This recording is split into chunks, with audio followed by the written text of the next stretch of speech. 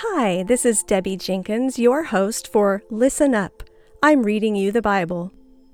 On each episode, I will read you one chapter of the Bible from the American Standard Version.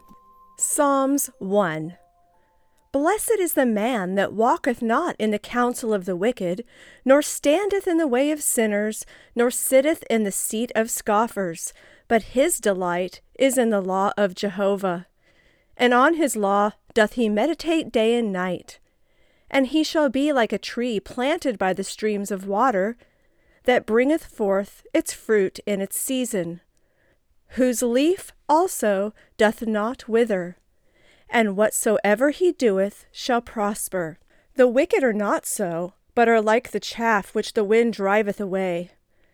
Therefore the wicked shall not stand in the judgment, nor sinners in the congregation of the righteous. For Jehovah knoweth the way of the righteous, but the way of the wicked shall perish.